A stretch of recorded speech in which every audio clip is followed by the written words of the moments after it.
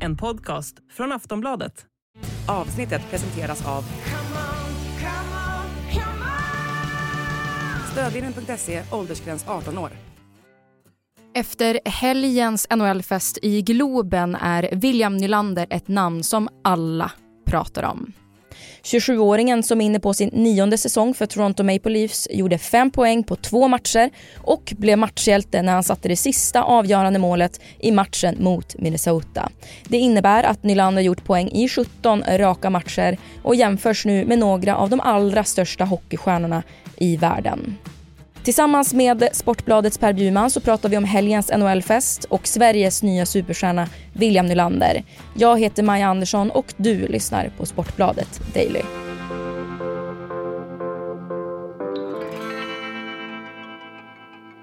Ja, han har ju alltid varit en stor talang. Fantastiskt teknisk och skicklig och smart. Men det har ju hänt något i år.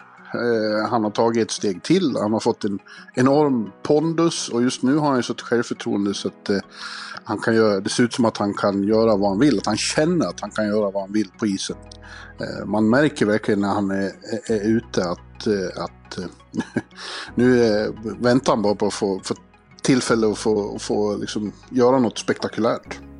Han avgjorde ju matchen mot Minnesota och hyllas liksom till skyarna för sina 5 poäng i helgen. Han har ju därmed då 27 poäng på 17 raka matcher. Hur unikt skulle du säga att det är? Ja, det stora med det här är ju då att han har gjort poäng i varje match i 17 matcher i rad i öppningen av säsongen. Från match 1 till match 17 så har han gjort poäng varje gång och det är ganska unikt. Det är bara en aktiv spelare, han gick väl till och med om honom nu, som har en sån svit i början av säsongen och det är Connor McDavid. Och det säger ju en del då vilken nivå han har tagit sig upp på. Connor McDavid är då betraktad som världens bästa hockeyspelare just nu i Edmonton. Han är har i alla fall varit fram till den här säsongen på en helt egen nivå. Men nu är Ville och några till i närheten i alla fall. John Tavares, Torontos lagkapten, sa det under dagarna i Stockholm att Ville har plötsligt tagit sig in i konversationen med hockeyns allra bästa spelare. Du var ju på plats i Globen och har väl sett allt, misstänker jag. Hur var det att se honom spela? Ja, det var ju behållningen med den stora behållningen med den här helgen. Det var överhuvudtaget väldigt kul att komma till, eller det var udda och konstigt men väldigt kul att flyga hem till Stockholm och se NHL-hockey som jag har följt i Nordamerika då i 18 år och så plötsligt sitta i Stockholm och se det här. Ja, var det stora skillnader? Ja, alltså de har ju tagit hela sitt format från NHL hit, men det blir lite annorlunda när det inte är vanlig hemmapublik. Det var lite tyst och konstigt emellanåt. Klassiskt svenskt kanske. Ja, men när det hände saker så blev det mer livat och just för att han var inte den enda svensken, så det var ju svensk succé överhuvudtaget. Lucas Raymond var Detroits bästa spelare. När Ottawa och Minnesota möttes så var det målvaktskamp mellan Anton Forsberg och Filip Gustafsson och vad heter han, Erik Brännström gjorde ett fantastiskt mål även för Ottawa. Så det var ju en svensk fest med Willie i förarsätet. Det var han som gjorde helt oförglömligt med 2 storartade matcher som han knöt ihop med att avgöra alltihop. Jag trodde inte det var sant när jag såg det. Back to Riley. Morgan Riley back to William Nylander to thread that pass through. Sherrod blocked that. Marner throws it back in front. Nylander scores! William Nylander power play goal! And the star of Sweden has tied the game. Very respectful. This is great work by Marner.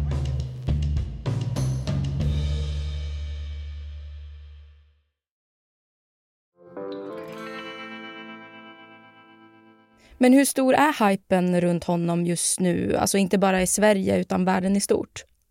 Ja, framförallt i Toronto är det ju enorm hype kring honom. Han har ju varit deras stora stjärna här i början av säsongen och i Toronto är hockey större än allting annat.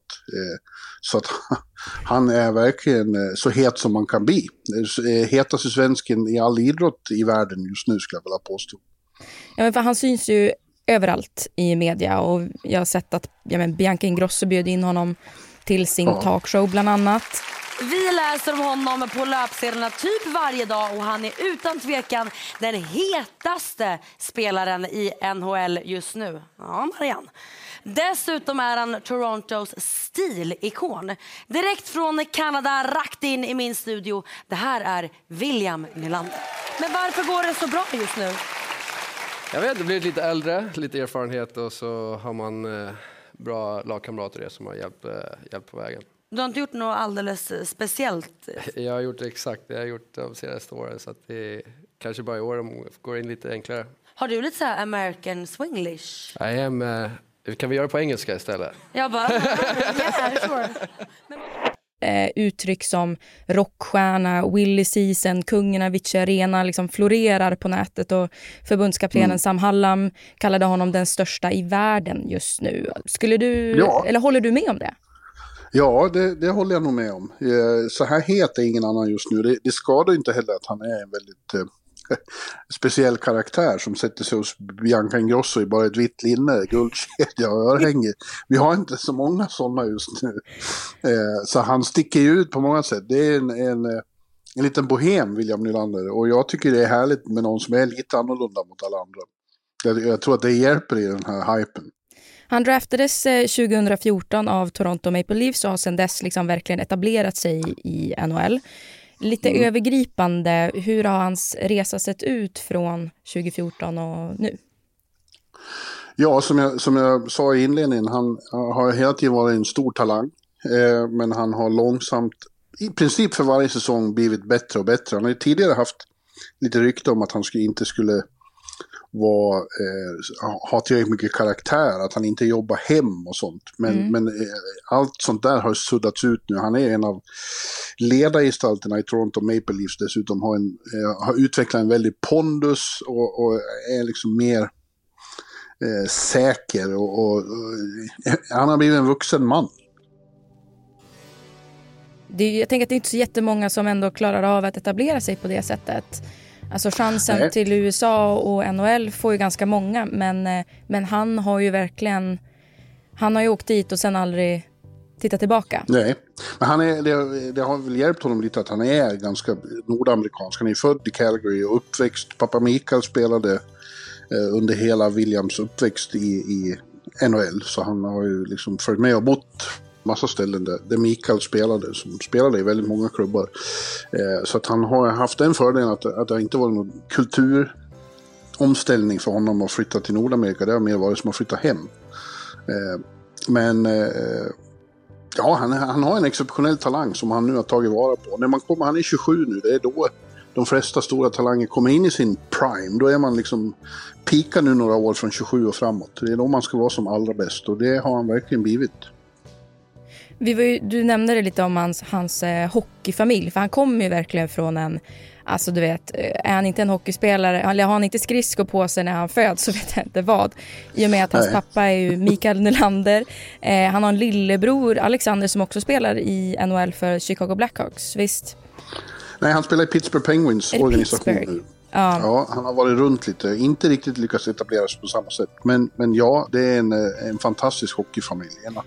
En av de mer utpräglade hockeyfamiljer vi har haft. Ja, men och jag tror att Micke Nylander, han är väl också agent idag eller inom hockeyn, så att han är ju i hela den här sfären fortfarande. Ja. Han var på läktaren i Globen och var mycket lycklig. De zoomade in honom precis när Ville hade avgjort det. Han bara stod och hoppade rakt upp och ner. Men hur mycket tror du att det har hjälpt eller stjälpt Williams karriär av att vara i den här stora hockeyfamiljen? Nej, jag tror bara det har varit en fördel såklart. Han har fått talangen i DNAt och ett enormt fokus på hockeyfamiljen som jag tror bara har varit helt fantastiskt för honom.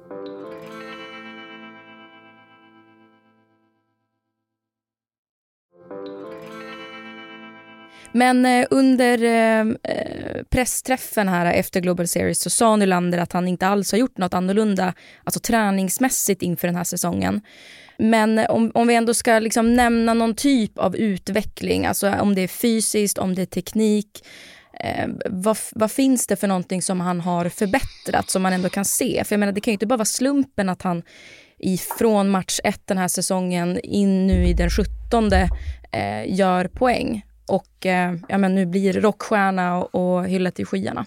Ja, jag tror att det är i huvudsak mentalt. Jag tror ändå han sa att han har fokuserat väldigt mycket mer på hockeyn än på något annat just nu. Det finns till exempel ingen tid för dejtande och så pratar han väl om. Att, nu är det en väldigt viktig säsong. Han är på sista året på sitt kontrakt och håller på att spela sig till en position som kan bli problematiskt för Toronto, för han kommer att vara värd mycket pengar nu. Men jag tror framförallt det är mentalt. Alltså det är, som vi pratade om nyss, att det har varit en successiv resa och att han har blivit vuxen och fokuserat på rätt saker, mentalt stark, har fått självförtroende, utveckla ledaregenskaper och fått den här pondusen på isen.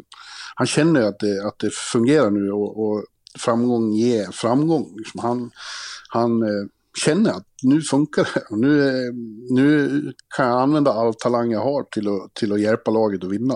Du nämnde det, han sitter på ett utgående kontrakt. Vad väntar honom, tror du? Blir det att han kanske kan få en förlängning i Toronto, eller kan vi kanske se honom på marknaden?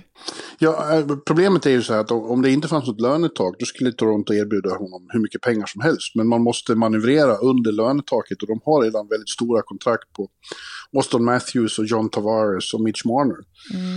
Och ska förlänga med dem också. Och det blir väldigt svårt om han har bara 6 miljoner per säsong nu. Det är väldigt underbetalt för en sån superstar i NHL. Han ska nästan ha det dubbla om det fortsätter så här.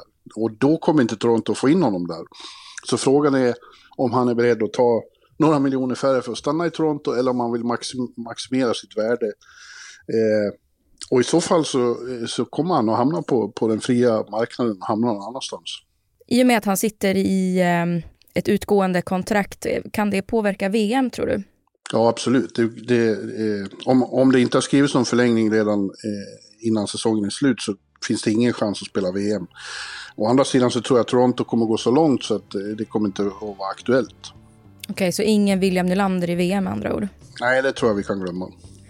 Men om du får spå hans framtid då, vart ser vi William Nylander om 10 år? Om 10 år, då är han 37. Då börjar väl säsongen, eller karriären och klinga av en smula. Fast i familjen Nylander håller de på så länge som de kan. Så han spelar nog någonstans i Florida då. Och är han den största vi har i Sverige då, tror du? Det finns ju fler som är väldigt bra just nu i samma, eller till och med yngre, Elias Pettersson och några till som också är med och konkurrerar om vem som är bäst. Så vi får se, men han kommer absolut att vara en av de absolut största de kommande åren, det tror jag. Du har lyssnat på en podcast från Aftonbladet. Ansvarig utgivare är Lena K. Samuelsson.